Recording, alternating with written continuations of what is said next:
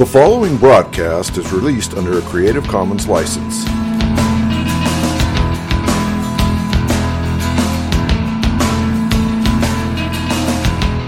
I believe in Jesus Christ, the only Son of God. I believe He lived and died, and that He rose again. I believe and trust in Him.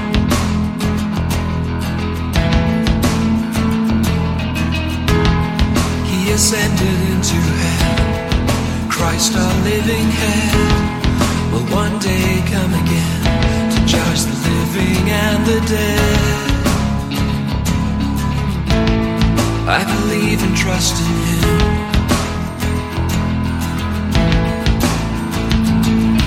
I will trust in my Redeemer, sing of His love that lasts forever, know His full and sure salvation. I will trust in Him. Oh, the world falls around me, I rest and know that He has found me. Christ, the rock, is my foundation. I will trust in Him.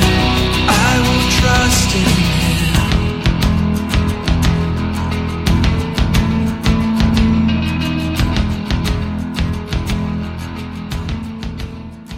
Welcome all to Pastor Yeshua.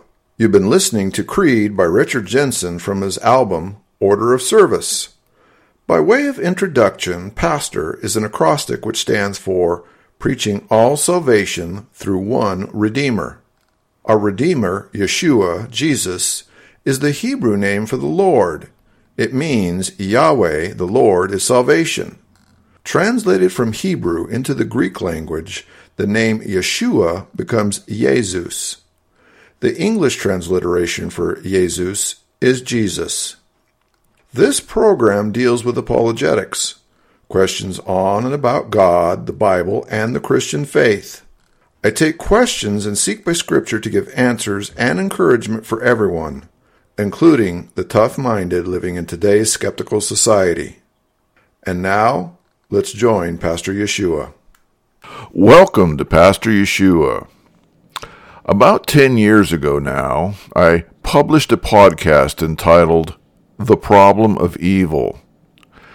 These many years later, I think that it's time that I should approach the subject yet again.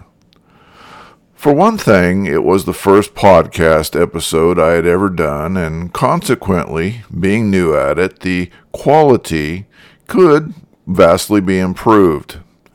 But more importantly, more than any other subject, the question of the existence of evil is one which has been and continues to be a major stumbling block for many. Throughout history, men and women have looked at the situation of life and asked the question, why does God permit evil? In this episode, by God's grace, I hope to better answer this question. Let's pray. Father, we earnestly come before you this day, and we ask you, Lord, to open our minds and to open our hearts to pour out your Spirit upon us and give us spiritual discernment to help us remove those things within us which preclude us from understanding those things about your nature which you want us to understand. Lord, we just pray that you will give life to our spirit, to our hearts, into our minds, so that we might understand your nature and that we might understand our relationship to you. In Jesus' name, amen. When we look at the landscape of human history, as well as our own history, what do we see? Well, from one perspective, we see war, hunger, suffering, sickness, and death. We experience difficult things, such as the death of a child, the death of a spouse, or a loved one. We see terminal sickness of people with cancer and other terrible diseases.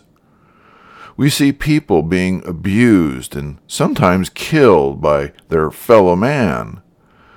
We see all kinds of things which we refer to as quote-unquote evil. And when we attempt to understand and reconcile these things with the existence of God, the inevitable question which confronts us is, why does God allow evil? Or, if God exists, then why does evil exist? Or, if God is good, then why does he permit evil? Eventually, because the evils we perceive continue, we begin to question the existence of God, or we become angry with God because evil happens, particularly when the perceived evil happens in our immediate life. We have difficulty explaining and understanding why God allows death, disease, war, hunger, hate, anger, inequity, and prejudice. We want to know why God does not prevent evil, or why he sits around doing nothing while it's obvious that bad things happen every day. And even in the Christian life, people frequently question God or became angry with God over perceived evil. Why? Well, in order to get a better grasp on the answer to this question, we need to turn to God's Word, the Bible, which is the only source of sufficient authority on the subject. When we look at the totality of Scripture from cover to cover, we find that there are two viewpoints to look at and to understand evil. Number one, we see and understand evil and the existence or non-existence of God through the prism of secular humanism, atheism, or a flawed view of God. Number two, we see and understand evil and the existence of God through the revelation of God's Word, the Bible, in proper context. So, I propose that we examine the issues regarding God and evil, and we take care to determine which of the two viewpoints we are actually using when we try to understand evil. Issue number 1, God and his attributes. If you will notice, all too often when people ask the questions of God and evil, they will frame the question like this: if God is good, then why does God allow evil? Or, how can a good God allow evil? In every case with this type of question, the underlying assumption is that the only character attribute which God possesses is to be quote-unquote good, and that he does not possess any other attributes. Now, God is good, but this is not the only attribute which God possesses. The Bible reveals that God possesses many attributes, all of which are equally perfect, including goodness, righteousness, holiness, justice, grace, mercy, love, and long-suffering, just to name a few. Now, historically, man is comfortable with a God who is nothing but love, grace, and mercy. In fact, God, and in particular Jesus, who is God in the flesh, gets historically portrayed as the embodiment of nothing but love. According to the secular world and the secular church, Jesus loves everybody and everything equally without any distinction. Conversely, God and or Jesus never hates anyone or anything. But the The question is this really biblical? And the answer is no. The truth is, God hates many things and does not love many things, including Satan, sin, rebellion, idolatry, adultery, immorality, pride, a lying tongue, hands that shed innocent blood, false witness, and more. Again, why? Well, because God has other attributes which are equally perfect, such as righteousness, justice, and holiness. And this is the problem. Mankind will welcome and approve God as long as God only exhibits positive attributes which benefit our desires of our heart. But the moment God attempts to exhibit his attributes of righteousness, justice, and holiness towards us, we immediately begin to question God. Issue number 2, sin and our fallen nature. The reality is that according to Romans chapter 3 and many other passages, every human being has the fallen nature of sin. It does not matter how hard we try, or what good things we do in our life, or how comparatively good we are to any other person on earth. It does not matter how sincere we may be, or how much we punish ourselves over our guilt. The bottom line is that from God's perspective, we have all sinned, and we all fall short of God's glory. The only thing which God owes us, and which we have earned according to Scripture, is death and hell. Now, some will protest and say, "It's not fair that I suffer and that my nature is corrupted and I am now in sin due to what Adam and Eve did. Why should I get punished now for what they did some 6,000 years ago?" Okay, well, let's recall that Adam and Eve were created in God's image, in perfect fellowship in the garden, and God declared it to be, quote-unquote, very good.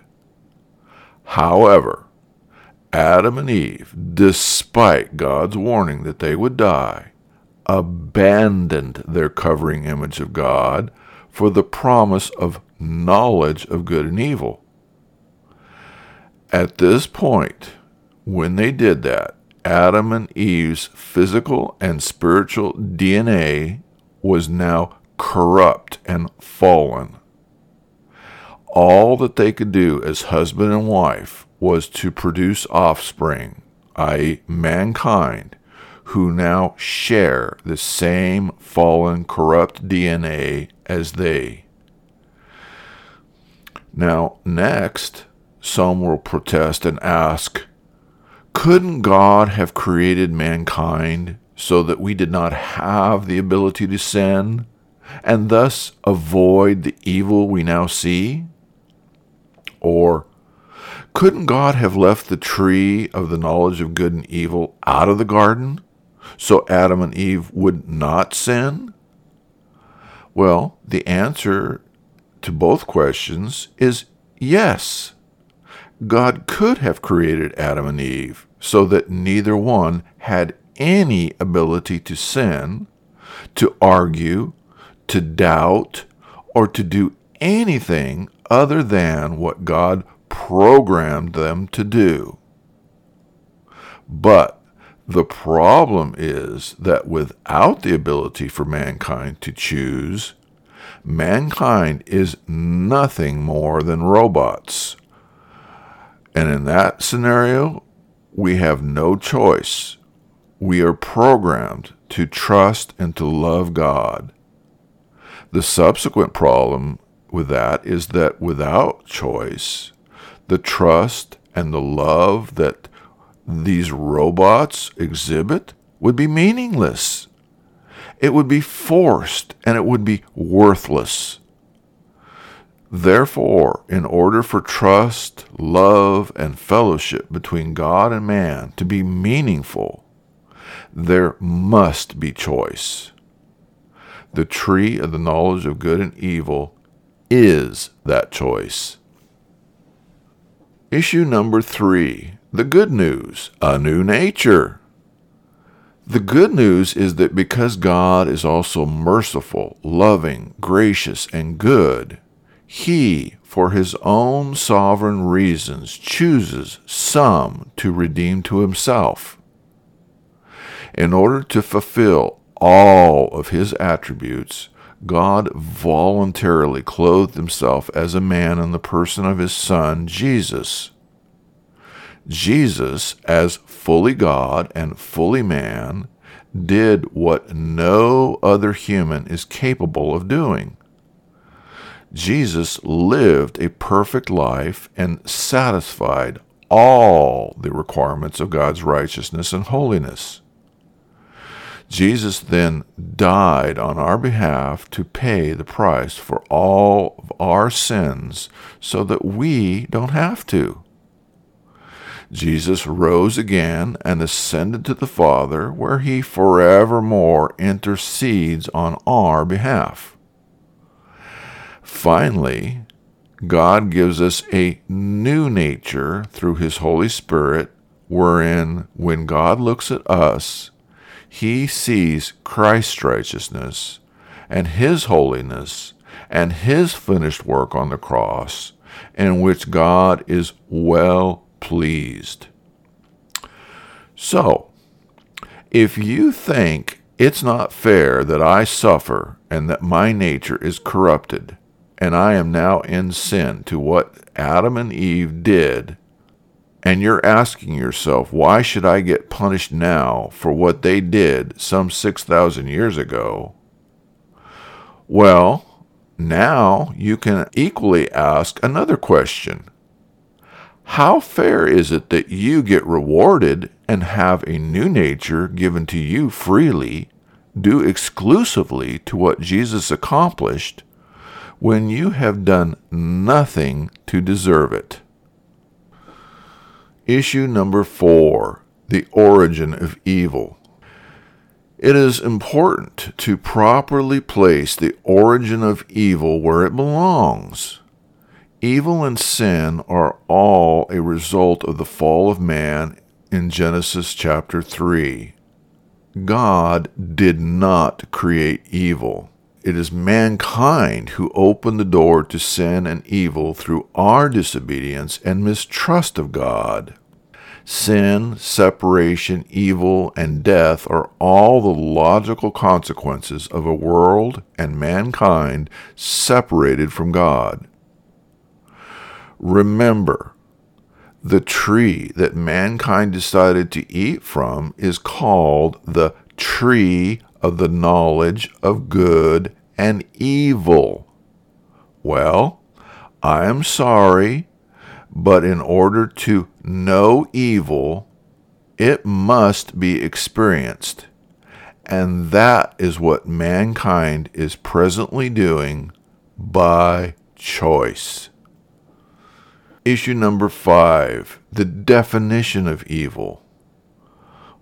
Now, while it may seem obvious, the question is, how do we define and identify what is quote-unquote evil?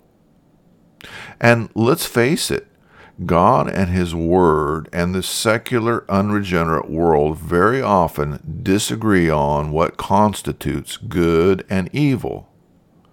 As a result, when a marginal Christian or the unregenerate world look at the circumstances of life, it is not uncommon for them to be confused, misguided, or wrong about what constitutes biblical evil versus some perceived evil according to worldly definitions. More often, evil is often labeled as evil and considered to be such simply because whatever is happening to me or somebody I care about. And further, what is happening causes me to be unhappy. However, if we are going to attempt to connect God and whatever it is that we perceive as being quote-unquote evil, then it is critical that we define evil and its circumstances and any other terms with what the Bible says and not our own subjective feelings or opinions. Issue number 6, a biblical perspective. As with everything else in life, circumstances, good or bad, must be perceived and evaluated according to God's Word, the Bible. That being said, the major problem with reconciling evil is that we humans are finite. We know the past, we know the present, and if we are Christians, we have some revelation of the future according to God's Word. But we are not God. We are not infinite. We are not privy to every nuance of God's plan for His creation, nor do we know every nuance of God's plan and purpose for what, how, when, or why He does what He does. When we look at God's revealed Word, we can learn a lot about answering the questions of who, what, when, where, and why. For example, we know the following. 1. God has a finished plan made from the foundation of the world, where sin and evil are vanquished. 2. God is sovereignly in control of all things. 3. God cannot change, and He is faithful to perfectly demonstrate all of His attributes throughout redemptive history. 4. In order to determine His righteousness, justice, and holiness, God permits the logical consequence of sin and the choices we make to sometimes bear the fruit of what we sometimes label as quote-unquote evil. 5. In order to demonstrate His grace, mercy, love, and kindness, God pours out His blessings to us in manifold ways, despite the fact we don't deserve it.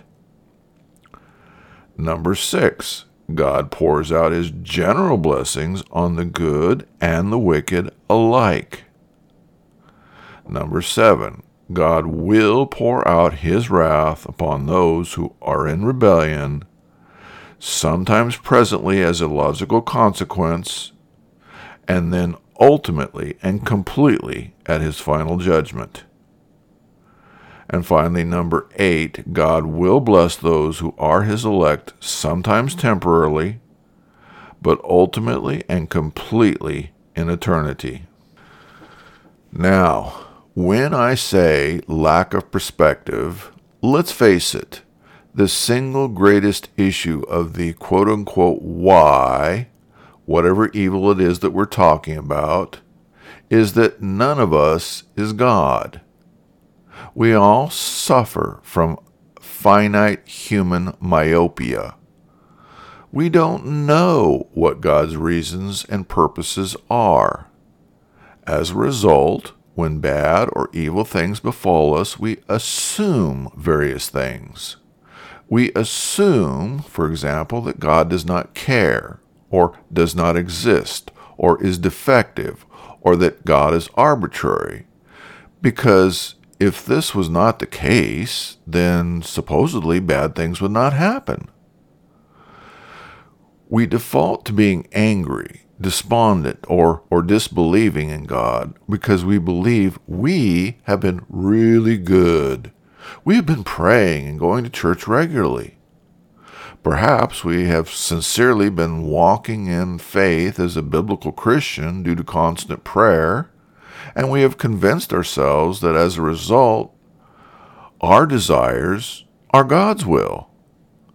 But the truth is that even the most sincere Christian can pray and walk in faith, and sometimes the answer to our prayer is yes, sometimes the answer is wait, and sometimes the answer is no. And sometimes the hardest thing to deal with is to understand that the universe bows to God's will. And neither God's will, the universe, or the circumstances are obligated to bow to our will. Ultimately, we know that according to Romans chapter 8, verse 28, that, quote, all things, that's all things, work together for good to them that love God, unquote.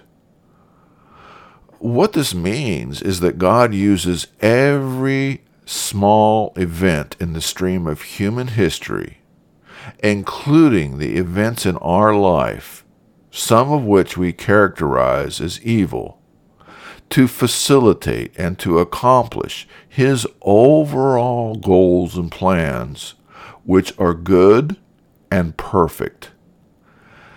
Now, if we're being honest, we can admit that we do not always like the details of what is presently happening, and we can rarely imagine, if at all understand, how certain things, particularly negative things, will eventuate God's overall plans.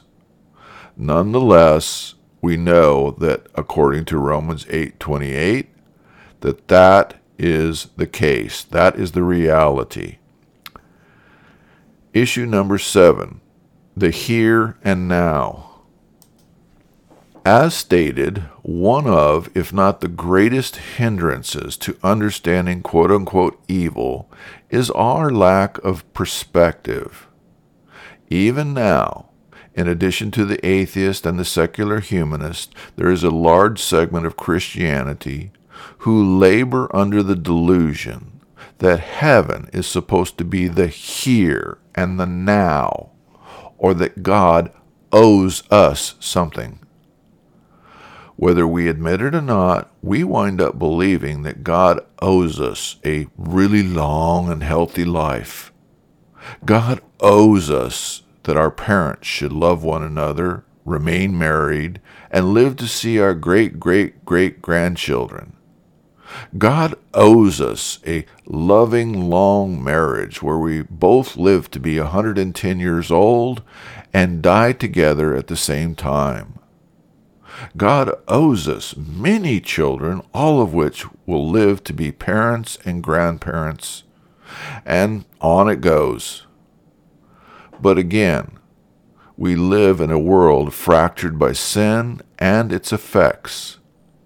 The Bible tells us plainly that we are pilgrims here on this earth en route to a heavenly world. We are told by Jesus to expect tribulation, persecution, and an unsaved world who hates God, the Bible, the things of God, and anyone who is a child of God. We are told that our hope and our joy is in Christ and His salvation and in the world to come. But however hard, however terrible the sin and evil are which confront us now, we know that according to Romans 8:18, quote, "For I reckon that the sufferings of this present time are not worthy to be compared with the glory which shall be revealed in us," unquote. Another difficulty for us finite humans is that God is eternal. He is without beginning or end. God is outside time and space, and He is not limited to our known dimensions or to the laws which we are limited to. This is a challenge for us to imagine and to understand. That being said, one shallow analogy would be to imagine yourself as the author of a book. Visualize that you have written the life story of some character who is born and who lives and who has a good ending.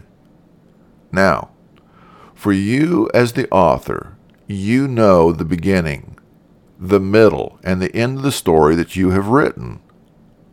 Whatever your story is, you know the who, what, when, where, and why of your story. Now, randomly insert your finger into your own imaginary book and pick a day in the life of your character and imagine that you are him and you are no longer the author of the book. In this case, the character of your book only knows the past and the present and only has hopes and dreams about the future. Let's say that your finger landed in chapter 3 and your character is walking down the sidewalk towards the college where they intend to enroll and eventually obtain a degree and go on to be a wealthy, happy, successful CEO of a company. Now, as the character is walking, he slips and he falls on the sidewalk and hits his head, causing him to black out. He's taken to the hospital where he's in a coma for 6 months, and he has to spend another 6 months learning to walk again when he awakens. Now, at this point, from the character's limited perspective, the character could label this event as quote-unquote evil, and either question or become angry with God because of his situation. But from the author's perspective, perhaps the author sees another possible set of circumstances where the character in this book, where if the character in this book had continued walking down the same sidewalk and not tripped and fallen, he would have inevitably come to an intersection where he was hit by a speeding car and he was killed instantly.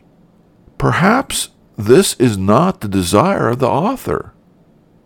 Instead, the author uses another circumstance wherein the character, in fact, does fall and does go to the hospital. And during that year of recuperation and therapy, the author brings circumstances into the character's life, such as meeting certain people, getting to read certain books and materials, getting time for education, getting a better appreciation for life in general. And perhaps because of all these events which the author facilitates through the fall, a door opens in the character's life where instead of being a CEO and instead of getting hit by a car and dying, he is now in an even better situation which he could never have imagined or planned for. Now, this is exactly the reality presented by Romans chapter 8, verse 28, which again says, quote, "All things work together." Even this imaginary fall in this book where the character goes to the hospital and is in a coma and takes 6 months of therapy to walk again. Even these things work together. Those things which are temporarily seen and viewed as evil or bad are in fact those things which sometimes God actually uses as part of his sovereign plan for his overall good for those who love him. In fact, as we look at Scripture, what we learn is that it is impossible. It is impossible to escape God's sovereign will and his plan for good, and that we are provided as God's elect according to his sovereign will and plan, to ultimately be with him in the fullness of joy unspeakable in his presence forever. Admittedly, we are not privy to the chapter on the why presently, But eventually, if so be we live in faith and trust in Christ, the time will come when all things are made clear and we will understand why. Not only so, but we will know that what God has done in our lives is good and perfect, and we will give him honor and praise for what he has done. Now, the alternative to that, for the atheist and for the humanist and for the unregenerate, is to live under the belief that evil and bad things are all the result of evolution. Everything that happens is simply random chance and accident. All of the evils of this world have no meaning. Death has no meaning. Life has no meaning. Life is a roll of the dice crapshoot where we are born, we win some, we lose some, we find temporary happiness, we face suffering, disease, adversity, and eventual death. When we die, that's it. Game over, nothing more. But under God and according to Scripture, sin and evil have a purpose. They have a resolution which does not exist without God. The good news is that if so be we abide in a faith relationship with Jesus Christ, then we have the following assurance of Romans chapter 8, verses 35 through 39, which says, quote, "Who shall separate us from the love of Christ? Shall tribulation or distress or persecution or famine or nakedness or peril or sword? As it is written, for thy sake we are killed all day long. We are accounted as sheep for the slaughter. Nay, in all these things we are more than conquerors through him that loved us.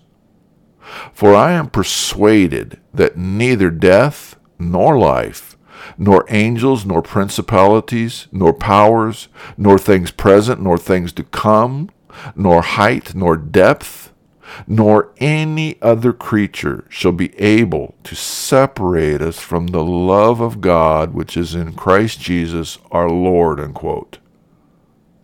So ultimately, when we look at life, we need to remember this world and the present time are not eternity.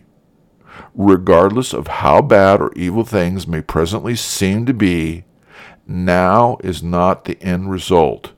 Now is not eternity.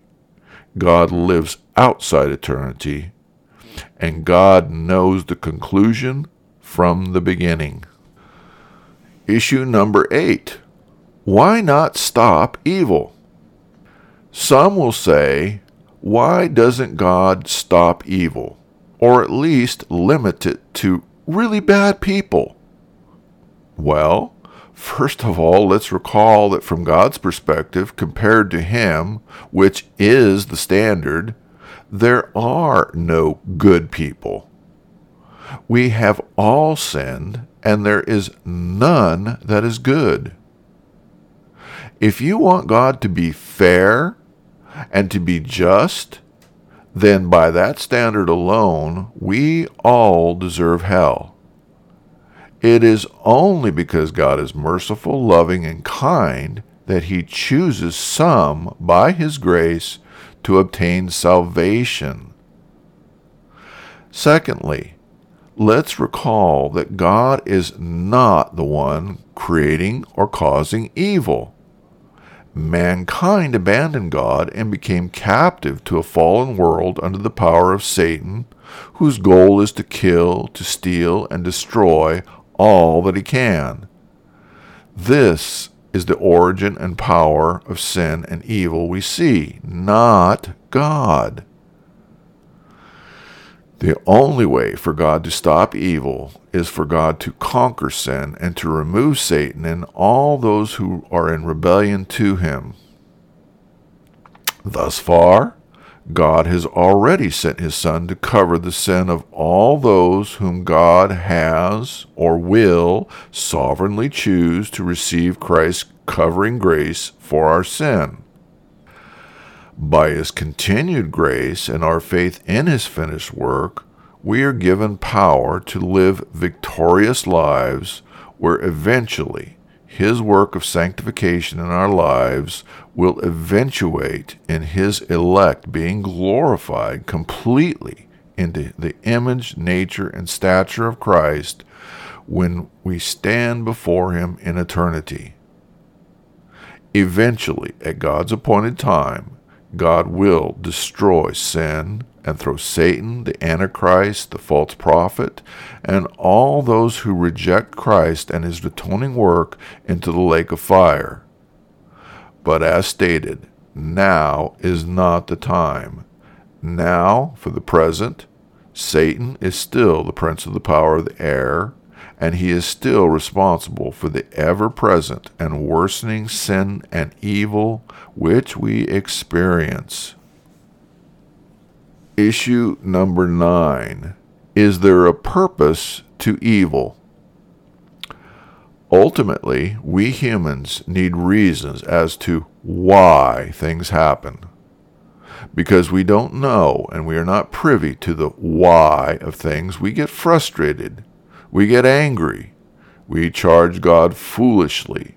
We lose patience, and sometimes we lose faith, or we refuse to believe.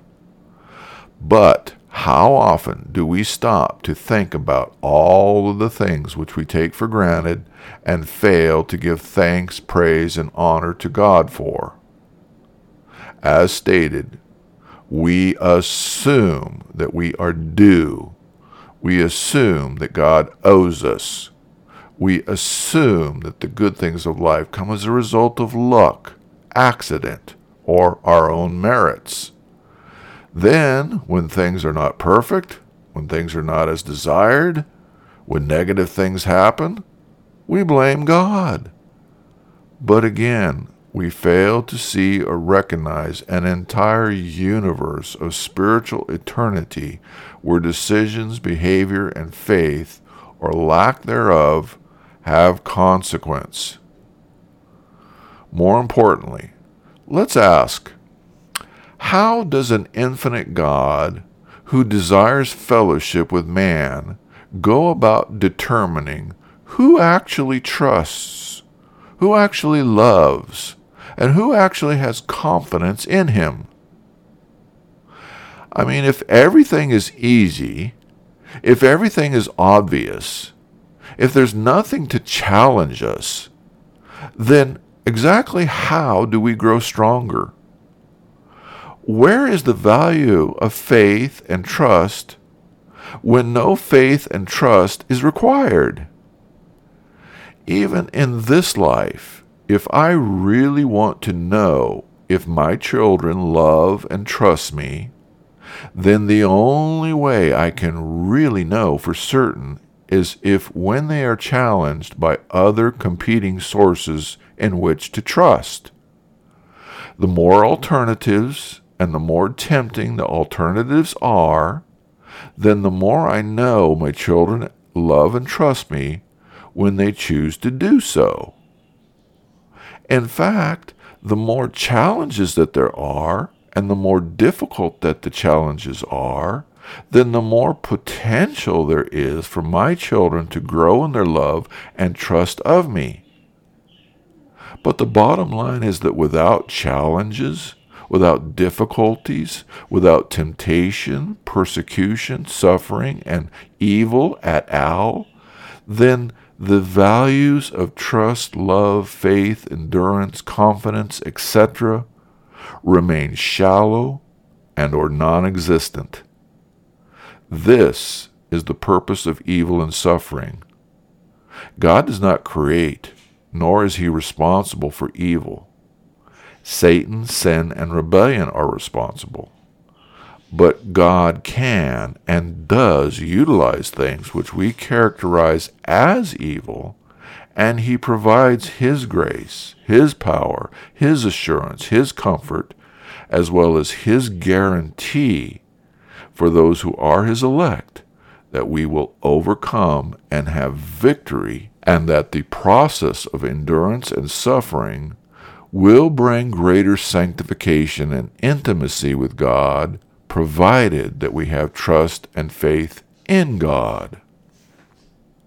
Issue number 10, looking back. One of the most difficult aspects of evil is that we all too often tend to spend our time focusing on feeling sorry for ourselves and others regarding what has or is happening. We become consumed with the "why me?" and the "what have I done to deserve this?" questions. We get lost in the here and now. We believe as if God owes us, and we forget that we live in a world beset by sin and evil, which we have brought upon ourselves. We have difficulty recognizing that God is working on his own timetable to reconcile his elect to himself and to destroy sin and the evil that causes it forever. We forget that there is a process and that everything that happens is moving to accomplish God's plan. The sin, the evil, the suffering, and the pain we experience are very real, and they often leave scars. There is no way to candy coat things or to pretend that they don't exist, because they do. But here's the difference. Here's the good news.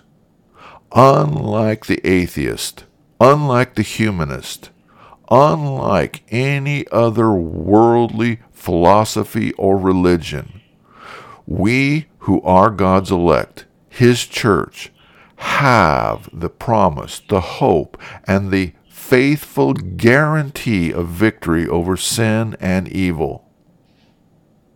If so be that we have an abiding relationship of faith in Jesus Christ, then we know that God is going to create a new heaven and a new earth, where sickness, sorrow, grieving, death, sin, and evil are no more. The former things are passed away. God himself will hold us each and every one in his arms and will wipe away every tear. We are told that, quote, "Eye hath not seen, nor ear heard, nor hath it entered into the heart of man what God has prepared for those who love him," unquote. We will live in perfect joy unspeakable with Christ for all eternity. I don't know exactly when God will accomplish this. I don't know exactly how God is capable of forever removing all sorrow and grief of the here and now. But I do know that I have no desire to forsake that which I know of God for that which I do not know. What I do know is that based upon the sufficiency of Scripture, and based upon what God has already accomplished historically, which he predicted in Scripture, anywhere from 300 to 2,000 or more years before it happened, that God has a 100% accurate track record. God is trustworthy and faithful to fulfill that which he has promised. No other book in human history, other than the Bible, has a 100% track record. None. So, if God is 100% faithful to accomplish his past promises, then you and I have every reason to know that God will accomplish his future promises. Therefore, by God's grace, regarding evil, regarding suffering and persecution, and all that it brings, God's faithfulness and his goodness bring me the knowledge where I come to the place where by the help of the Holy Spirit shed abroad in our hearts, that you and I can say, as did Job, though he slay me, yet shall I trust him. This concludes this episode. Now, if you have any questions about God, the Bible, or the Christian faith, I encourage you to send me an email at pastor_yeshua@yahoo.com. That's pastor_yeshua@yahoo.com. Thank you for listening. The world